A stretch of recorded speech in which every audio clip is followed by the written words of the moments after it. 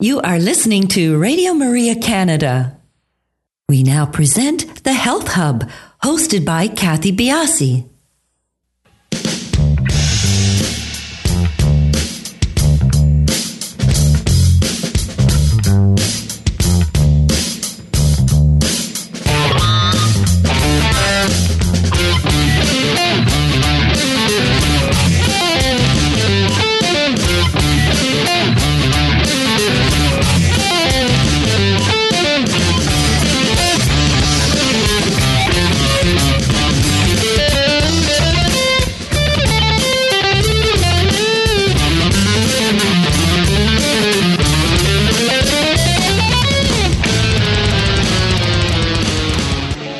Good morning, everybody, and welcome to the Health Hub. I am your host, Kathy Biasi, and along with my producer, Alex Diaz, we welcome you to the show today. Thank you for joining us, everybody.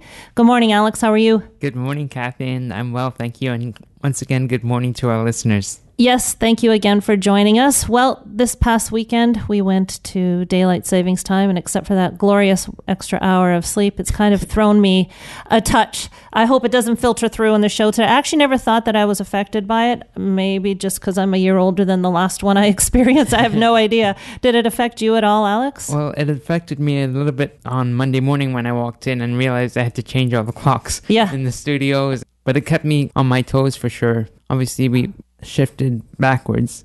Yeah. And so, in a sense, when I first looked at the clock, I thought I was an hour late for something. The iPhones and everything, they change automatically and on my computer.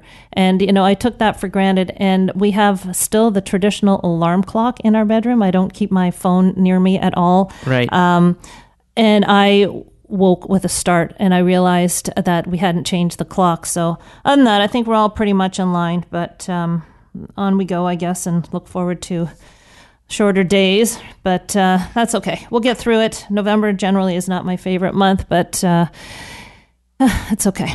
So a couple of weeks ago, I mentioned to you that someone had contacted me through email and asked if I could sprinkle tidbits of food tips and so forth, and I said I would do that at the top of the show. And then promptly forgot to do it for you last week. I guess it was Halloween and I was all excited. So I'm going to start getting back on track with that.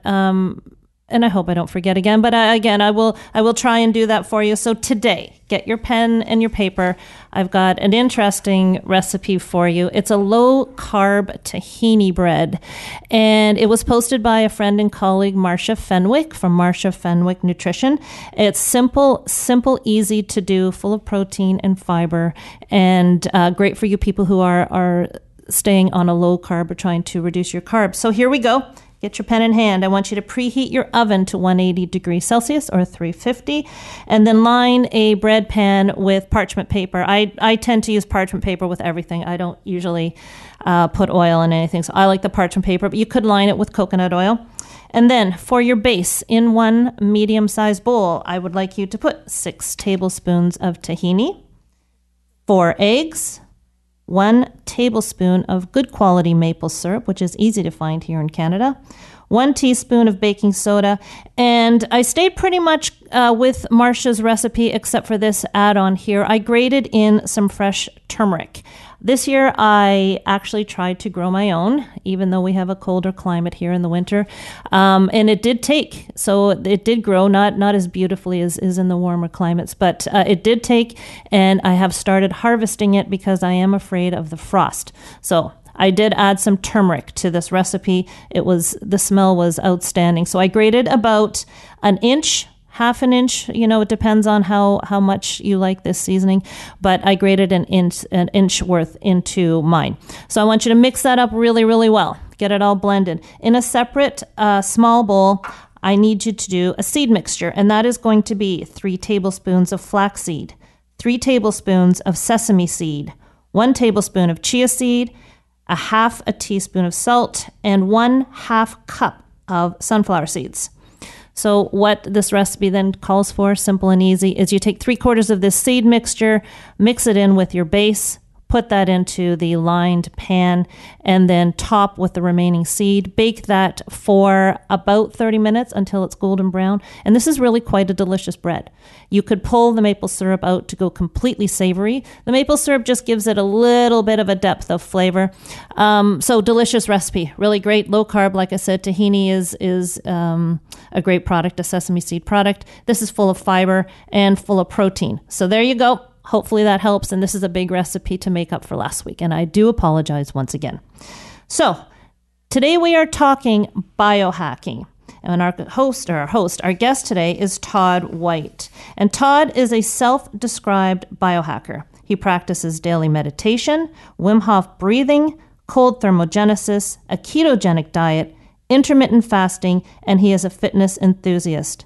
Todd has been featured guest on many of the nation's, and that's U.S., nation's leading health influencers, including Dave Asprey's Bulletproof Radio, Mark Sisson's Primal Blueprint, Abel James's Fat Burning Man, Rob Wolf's Paleo Solution, Drew Manning's Fit to Fat to Fit, and Jimmy Moore's Livin' Low Carb Show.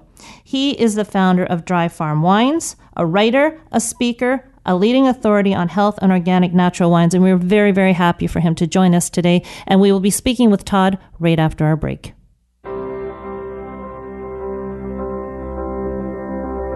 There's no space that his love can't reach. There's no place where we can't find peace. There's no end to amazing grace.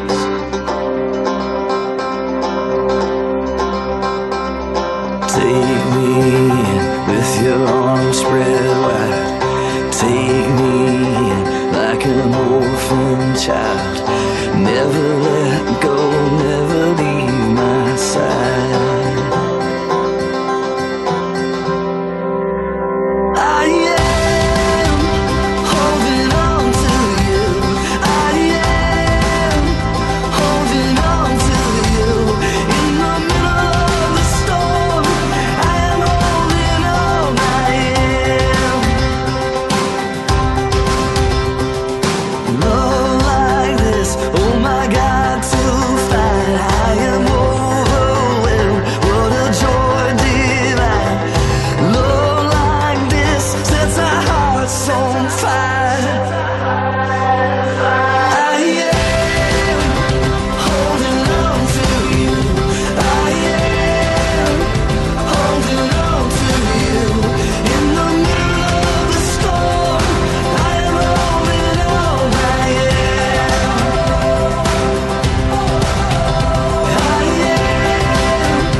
holding on to you. I am holding on to you. In the middle of the storm, I am holding on.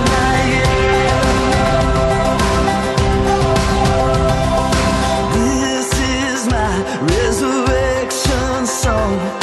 This is my hallelujah come. This is why it's to you I run. There's no space that his love can't reach. There's no place where we can't find peace. There's no end to amazing grace. I am holding on to you. I am holding on to you. In the middle of the storm, I am holding on. I am holding on to you. I am holding on to you. In the middle of the storm, I am holding on. I am holding on to you. I am holding on to you. In the middle of the storm, I am holding on. I am.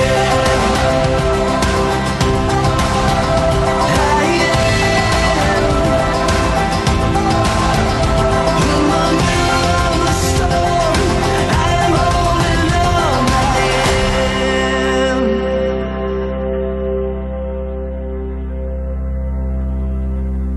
You are listening to Radio Maria Canada. We now continue with the program, The Health Hub, hosted by Kathy Biasi. Welcome back, everybody. We are live on today's show. You can call us at 416-245-1534 if you'd like to ask myself or Todd some questions.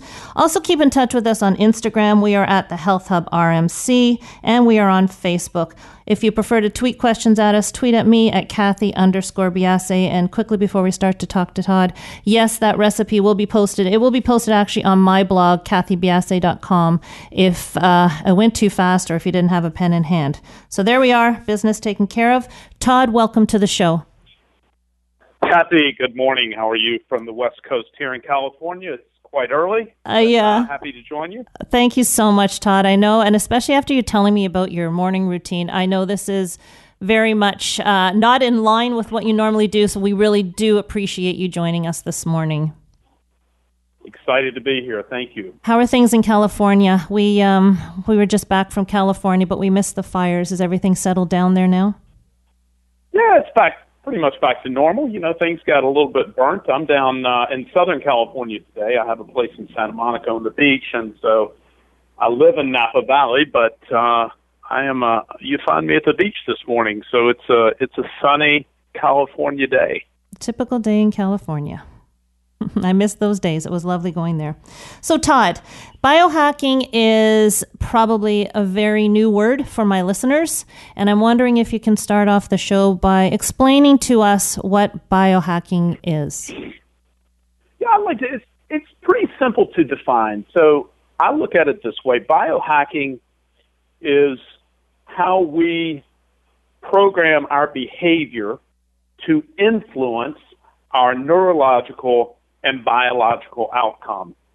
So that's really, and typical examples of that would be meditation, in my view, is the greatest biohack of all time. You know, silence, when we practice silence, we're really able to access an inner world of consciousness that really invites an outer world of abundance, right? So meditation is a biohack. Nutritional programming, such as a ketogenic diet or low-carb diet, would be a biohack. And then you can get into more extreme biohacks, which would be like intravenous vitamin treatments or nootropics for brain health. And I don't tend to use supplemental biohacks. My biohacks are other than food. I see food as medicine. Mm-hmm. So... And, you know, in the West, we typically treat disease as opposed to focusing on preventing it. And so I look at food as a tool of prevention. And I practice a ketogenic diet, as you mentioned earlier in your show. Mm-hmm. So those are kind of typically, but how we use our behavior, how we program our behavior to influence our neurology and our biology, that's sort of a classic definition of biohacking. So a lot of us are doing it without actually putting a label on it. That's, you know, when I started to delve into it, anybody who's concerned about their health and always on point is probably doing some form or other of biohacking. And yeah, exactly. Yeah. Now you have a really interesting, and when you were telling me about how, you and your staff start the day and end the day, I was really impressed. And it's something that, if you could share that with us too, because it's something that we, generally don't do. We never turn off. And I think your practice within your own company is an awesome one. And if you could share with us your routine, your 11 to 5 routine that you explained to me, I think it'd be very beneficial for everyone to hear. So we operate a very unique and pretty unusual work environment, one that really focuses and thinks a lot about how we center around each other and how we aggregate energy together and how we share love and abundance together. And that day starts with meditation as a group.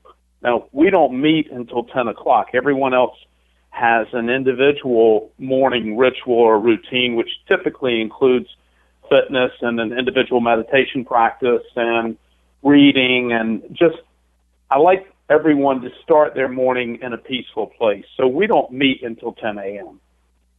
And then from 10 to 11, we have a group practice that includes meditation, open gratefulness expression, affirmations, visualizations. Oftentimes we're holding hands. We're in a dark room. It's candle lit. It's a meditative environment. And this practice goes for about an hour, sometimes a little bit longer. We also do group journaling together. That can be either private or open journaling. We oftentimes share book passages, or we may be reading a book together as a group. But this collective energy, we use words like love and the universe and connected source energy, but this practice, which we do daily for approximately an hour, sometimes a little bit longer, really aggregates energy, a collective energy of abundance. We call this practice conscious abundance. And so it just engenders a real sense of place and energy. How many people are you talking about in your staff? There's 15 of us. 15 of you, okay.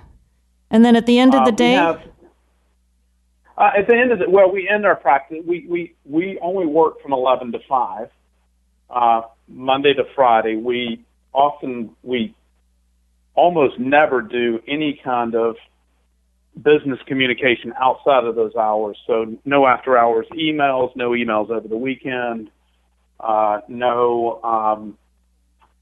We believe that time away is a time for peace and reflection. We spend a lot of time together after hours because we're in the wine business. We don't drink during the daytime because we don't think it's healthy.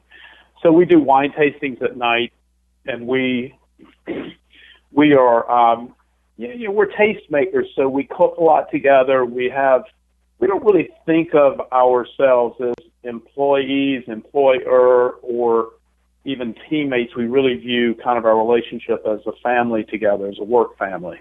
So we because of the business we're in, we travel a lot together because we're the official healthy wine for virtually every health conference in the United States. And so we oftentimes travel together and to these conferences. So we have a very unusually close relationship. We've also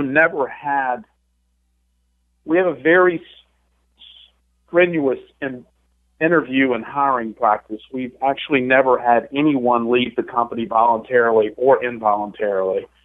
So no one we've ever hired has ever left, either on their own or willfully by us. And is this something that you started from day one? We did. And the company's about 2.5, almost 3 years old. Company has grown very rapidly, and we attribute these practices to our unusually and rapid growth. Our business has grown 324x in revenue in 3 years. That not percent, that's 324 times in revenue. So it's been an extraordinary ascent of financial success, but we attribute this entirely to our group practices together. Mm-hmm. It's obviously a very unique approach. And, if you go into the studies about meditation and about turning off and having that time to tune down, the studies are just abundant with productivity increasing and happiness. And, it is something that in general, I think we don't think about too much. And I think it is very important. And I agree with you that as far as biohacking go, meditation has got to be right up there, number one. And it, maybe Todd, because you're such an expert on this area, meditation doesn't have to be something that you go and take a course in, does it? No, meditation, and we practice, there are many forms of meditation. I love the proverb that the fisherman spends his whole life fishing without really understanding why he fishes. See, so fishing is a form of meditation. Bike riding, running is a form of meditation. So there are many ways to find silence in the mind.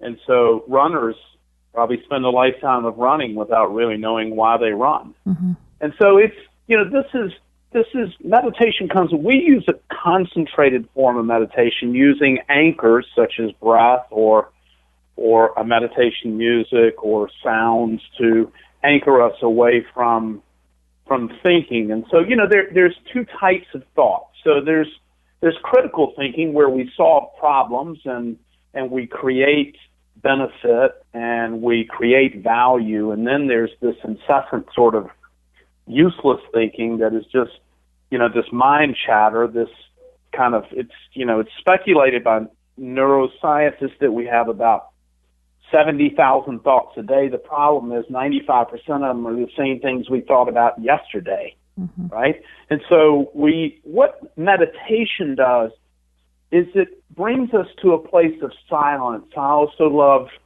to think of it this way, that in meditation, the music is between the notes, right? And so that's where we find that peace and silence that really, it's like a warm bath for the mind, right? And so that kind of elegant silence really allows us to tap into our greatest power, which is the subconscious place. So you can practice meditation in many ways. Concentrated, an intentional act in meditation, and it is a practice. Most people don't meditate. Most people say they can't meditate because they can't stop thinking. They say, I can't stop thinking. Well, that's the reason we call it a practice. I remember when I first started meditating, I achieved immediate benefit from it. I was in a very dark place at the time. I've been a daily meditation practice for about 3.5 years, and so I, like most people, sought this kind of self-improvement and sought this kind of quiet space from desperation, not inspiration. I had experienced a business failure that was quite dramatic at the time for me, and I had taken it a bit too personally. And so I was in a dark and very unhappy place, and I was willing to try anything in order to heal. And meditation was, I had experimented with meditation before, but never successfully. Like everyone else, I just didn't feel like I could, quote, stop thinking. But at this point, I was really in a very dark place. So I was willing to try anything. Because I was coming from a dark place, I achieved immediate benefit from it day one. It may not be that quite lifting, depending upon probably the place you are when you begin your practice. But over time, over the next several months, you notice a measurable increase in success with meditation, as well as its healing properties, and then consequently, it redefines your life because that silence redefines who you are.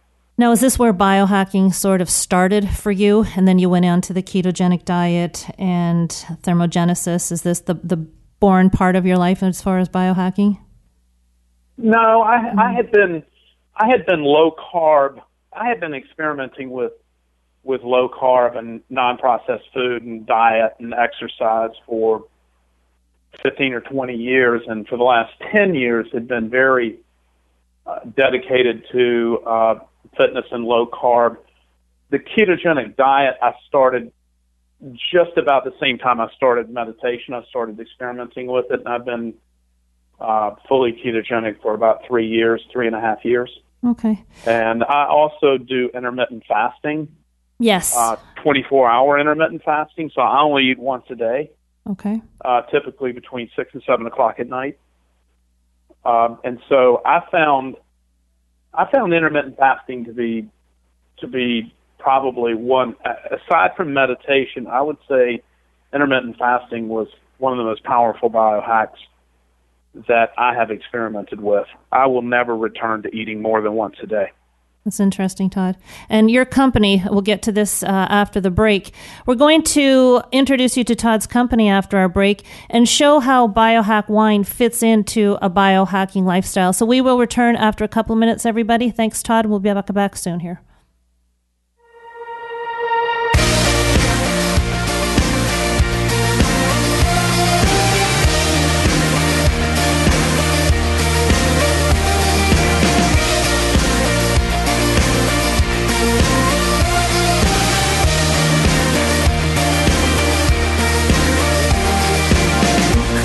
The power of sin and darkness, whose love is mighty and so much stronger. The King of glory, the King above all kings, who shakes the whole earth with holy thunder and leaves us breathless in awe and wonder. The King of glory, the King above all kings. This is amazing grace. This is unfailing love. That you would take my place, that you would bear my cross. You laid down your life, that I would be set free. Oh, Jesus, I sing for all that you've done for me.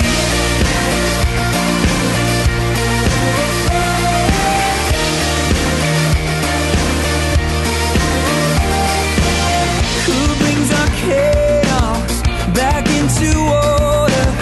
Who makes the orphan a son and daughter?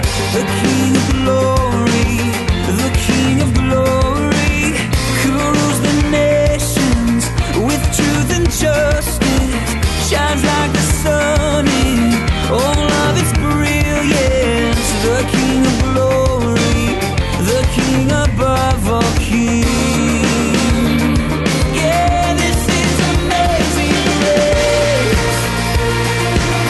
This is unfailing love, that you would take my place, that you would bear my cross. You laid down your life, that I would be set free. Oh, Jesus, I sing for all that you've done for me. Worthy is the Lamb who was slain. Worthy is the King who conquered the grave.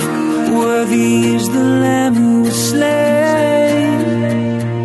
Worthy is the King who conquered the grave. Worthy is the Lamb who was slain. Worthy is the King who conquered the grave. Worthy is the Lamb who was slain. Worthy, worthy, worthy. Oh, this is amazing grace. This is unfailing love, that you would take my place, that you would bear my cross. You laid down your life, that I would be set free. Oh, Jesus, I sing for all that you've done for me.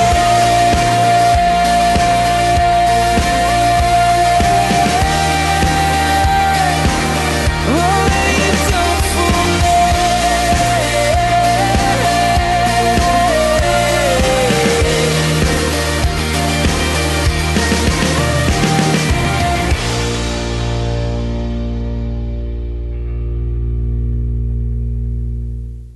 You are listening to The Health Hub here on Radio Maria Canada. a Catholic voice wherever you are.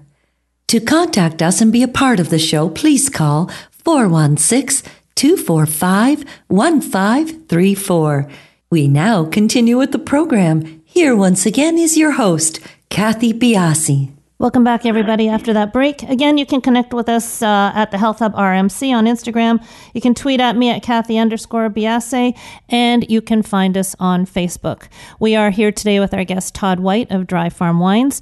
Todd, let's talk about your company and how your company and the wines that you bring in fit in with biohacking. Maybe you can just give us an overview of what your company actually does. So we are the only health quantified wine merchant in the world. And when I say that, what I mean is that we sell a pure, all-natural, healthy wine.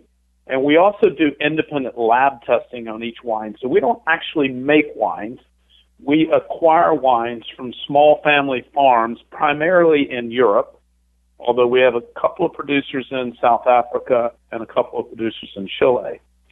These small family farms are always all organic or biodynamic, and biodynamic is a prescriptive advanced form of organic farming. These wines are additive-free and all naturally made. In addition to naturally farmed and chemical-free farming, they're also chemical-free processing in the way that they're made. In the United States, there are 76 additives approved by the federal government here for the use in winemaking. Now, wine consumers don't know that because the wine industry in the United States has been very successful in spending tens of millions of dollars in lobbying money to persuade politicians to keep the contents label off of a bottle of wine. Right. So in the United States, wine is the only major food product without a contents label on it. And there's a reason for that. The wine industry does not want consumers to know what's really in their wine.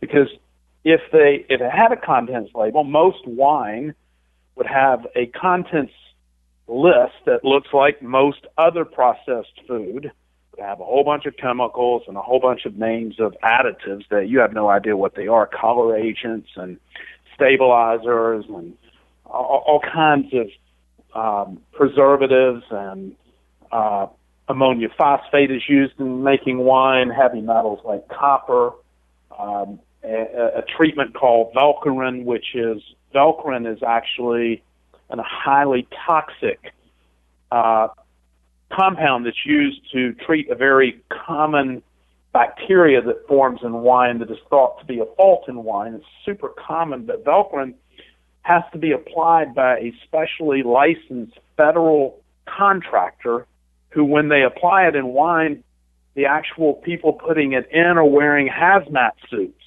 It's so toxic. And so here's what's happened. What's happened in the wine business is the same thing that has happened in our food supply, right? There's only a half dozen companies that manufacture most of all of the food products in the United States. So the same thing has happened pretty much in the wine business, where of all the wine manufactured in the United States, 52% of it is made by just 3 giant conglomerates. Mm-hmm. Now, consumers don't know this because these multi-billion-dollar businesses and very smart marketers, they hide behind thousands of brands and labels. And so they want to have you believe that you're drinking from a romantic chateau or a farmhouse, when in fact you're drinking from a massive factory where these additives and chemicals are used rampantly. Well, and nobody knows about this. So that's what makes our wine different. They're not made in this commercial way. They're not made in an industrial setting. Are the reactions to wine then, are they alcohol hangovers, or are they reactions to the chemicals that are in the wines? It's a combination of both. And I'm glad that you mentioned alcohol, because we don't sell or drink any wine over 12.5% alcohol. Most commercial wines are 14.5 to 17.5% alcohol in the United States, and I'm sure the same thing in Canada. And so most of the wine I was drinking last night was 11%. So we believe that alcohol is toxic, so we believe that you should drink a lower alcohol product. But to answer your question completely, it really stems from three things. It's higher alcohol. So alcohol will dehydrate you. It is toxic. Your body has to process it. And so it's higher alcohol. It's also these additives. And then it's the winemaking styles, and this is particularly troubling for women. It's a winemaking style, and that winemaking style typically involves what we think of as extended and heavy maceration in red wines. So for women particularly, they'll typically feel much worse from red wine than a white wine, and that's because red wines are higher and contain biogenetic amines like tyramine and histamine. So it's these histamines and tyramine, which is primarily what causes most women to feel bad from red wine. And that histamine and tyramine and tannins get into the wine because red wines, in order to get their color, have contact with the skin. Mm-hmm. And these biogenetic amines come from skin contact. And when I said winemaking styles, here's what I mean. Because red wine gets its color from contact with the skins, it also gets tannins from contact with the skins, and it gets body from contact from the skins. And so what's happened in the winemaking styles to make wines darker, they're leaving these macerations, the skin and juice contact on for much longer periods of time. And so you get this super dark, kind of big-bodied wine that's Americans like everything bigger, bolder, richer. And so these winemaking styles of these longer macerations, there's some very negative impacts from that too, higher tannins, and particularly these higher amines like histamine and tyramine. And that comes from this extended contact with the skins. Natural wines are not made that way. Natural wines have a very short skin contact, and therefore they're very, very low in these amines, and that's the reason that people feel much better from drinking them. Interesting. Now, let's take a step back here and talk about dry farming. When I was in California, that's one of the things I learned about. And maybe you could talk about that and how dry farming really stresses out the vines and the grapes and why that's beneficial. Well, part of it is just common sense, and part of it is science, and part of it is nature. So when you irrigate a grapevine, in fact, it's illegal to irrigate grapes in most of the world and nearly all of Europe.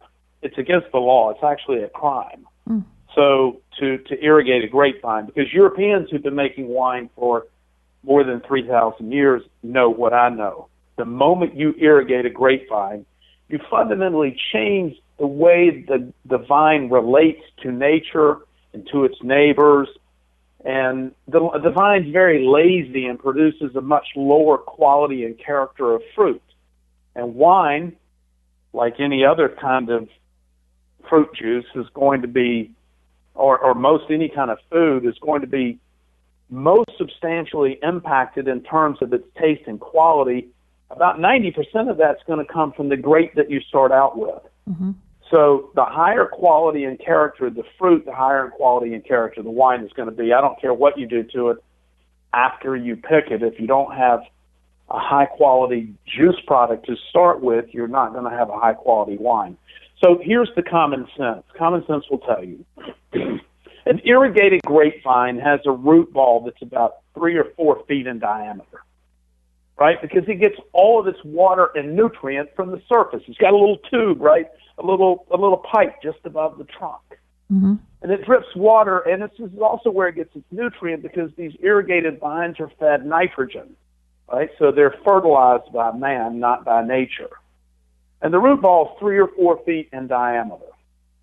Now, a wild, unirrigated grapevine can have a root structure that can be 50 or 60 feet deep as that vine struggles against its neighbor and struggles against nature in search for water and nutrient. that struggle creates a much more dense, higher character of fruit. And common sense will tell you that. That when you have that struggle, it's just like the rest of, when we go do weightlifting, we're doing resistance training, right? So that resistance creates strength and resistance creates growth. Well, same thing in nature, right? So that resistance against the earth and also in competition with its neighbor, which is the reason grapevines are planted, have various planting regiments, and people plant them closer together so that they struggle against one another, right? So this is the reason you have a much, much higher quality fruit from an unirrigated vine. And importantly, and sort of wrap that up, we could go down a wormhole about irrigation, but also importantly, and I'll tell you why you irrigate in a moment, but when you fill a grape berry with water through irrigation, this is why you irrigate, because the fruit weighs more when it's filled with water. And guess what? Irrigation is about greed. See, fruit is sold by the ton, and the more water in it, the more it weighs. Here's the problem. The physiology of the ripening of the fruit at the very end of its cycle is substantially impacted by this excess water. And so what happens is that the winemaker has to let the fruit get riper and higher in sugar before it properly develops the phenolic flavors it's going to need in order to become wine. And so irrigated grapevines, consequently, are picked at a much higher sugar, and that results in a higher alcohol and also higher byproducts, higher sugar byproducts like glycerol. It just results in a fundamentally different type of wine than a wine that's picked at a lower sugar. So hopefully that provides some insight into irrigation. Now, when the vine has to struggle so much, does it make the fruit healthier? I don't think it makes it any healthier for your body. But what does make red wines healthier is that, remember, we talked about skin contact. Well, from the skin contact,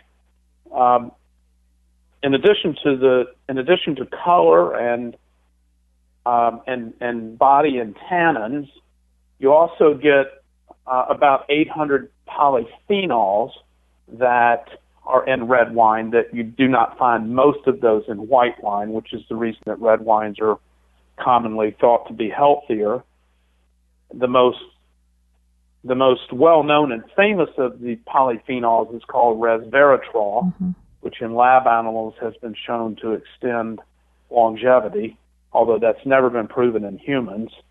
But that's probably the best-known polyphenol that some of your audience may have heard of. Now, what qualifications do wines have to have in order to be represented by your company? Well, as I mentioned earlier, they must be chemically free farmed, so organic or biodynamic. Yeah. Number one. Number two, they must be completely hand harvested and hand farmed. Number three, in the cellar, they must be fermented. This is very important, and also only found in this very small category of wines called natural wines, which is what we drink and sell.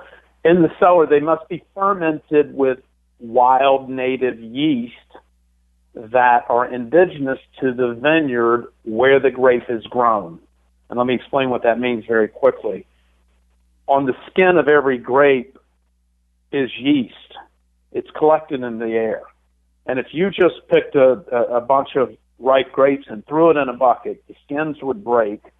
Sugar from the grape juice would come in contact with the yeast that are already on the outside of the grape skin, and it would begin to ferment without man doing anything. You would start making alcohol, because this is how you make wine. You press the juice from the skin, and you inoculate it. Either it inoculates itself with the wild yeast that's already on the skin, or you inoculate it, and this is how commercial wines are made, with a commercial genetically modified yeast. And so we do not allow the use of any of these commercial yeast in fermentation.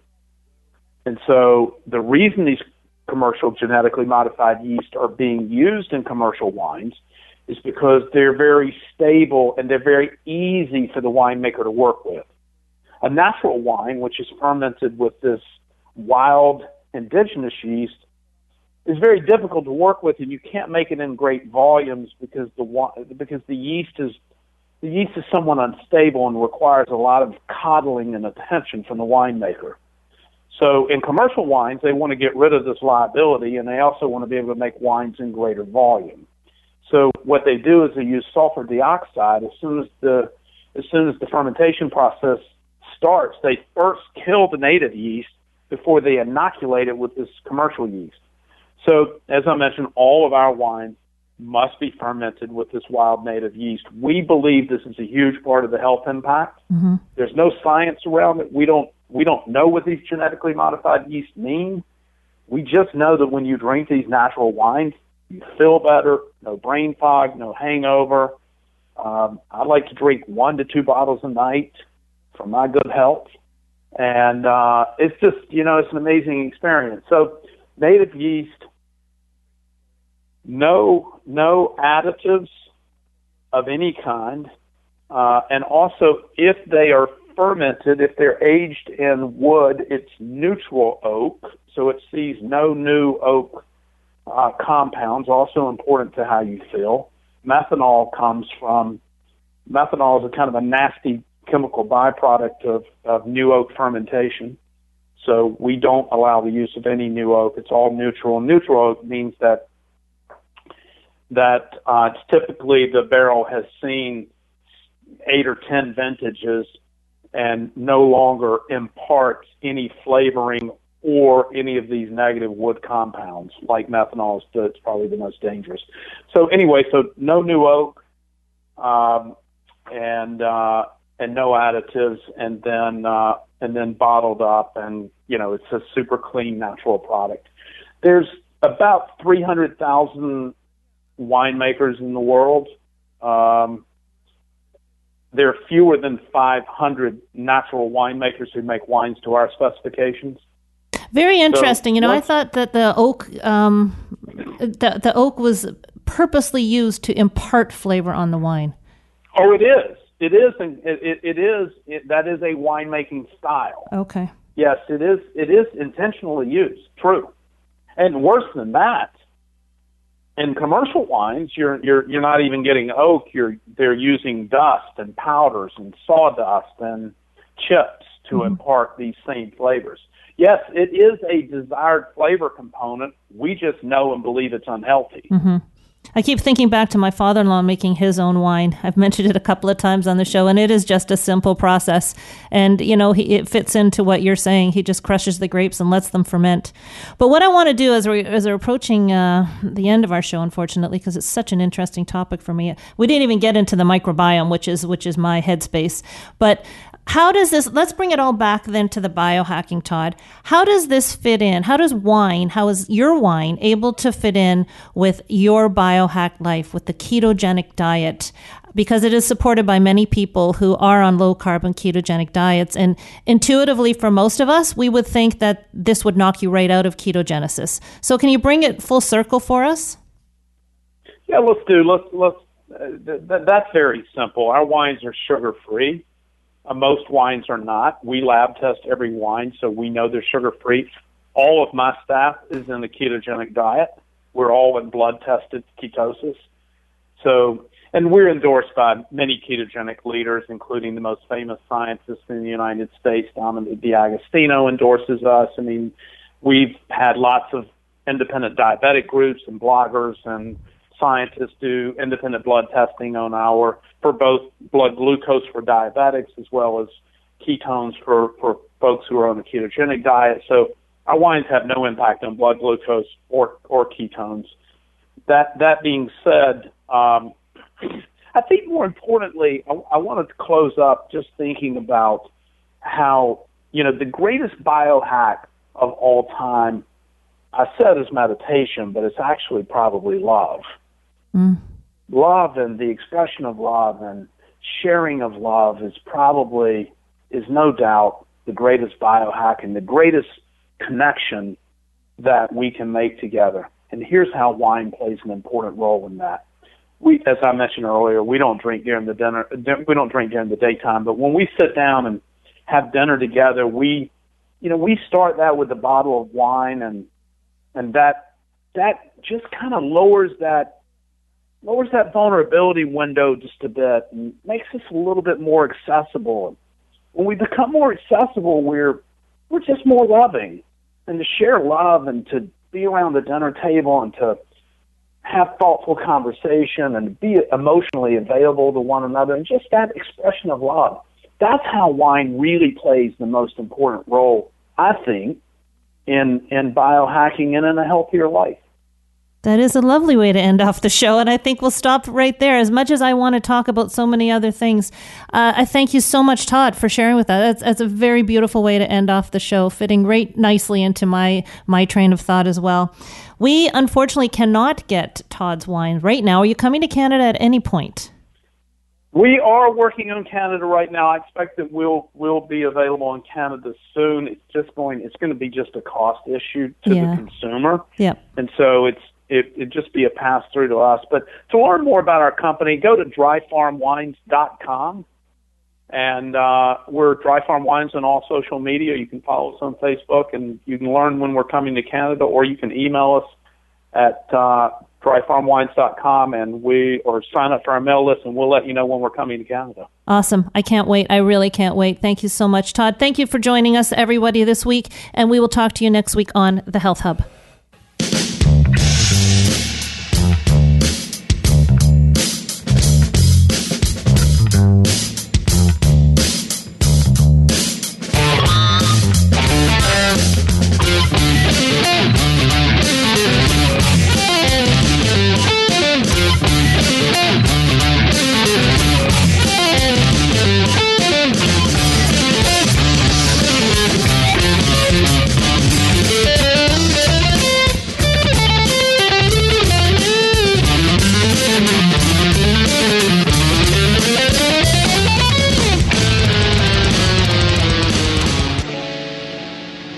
You have been listening to The Health Hub, hosted by Kathy Biasi, here on Radio Maria Canada.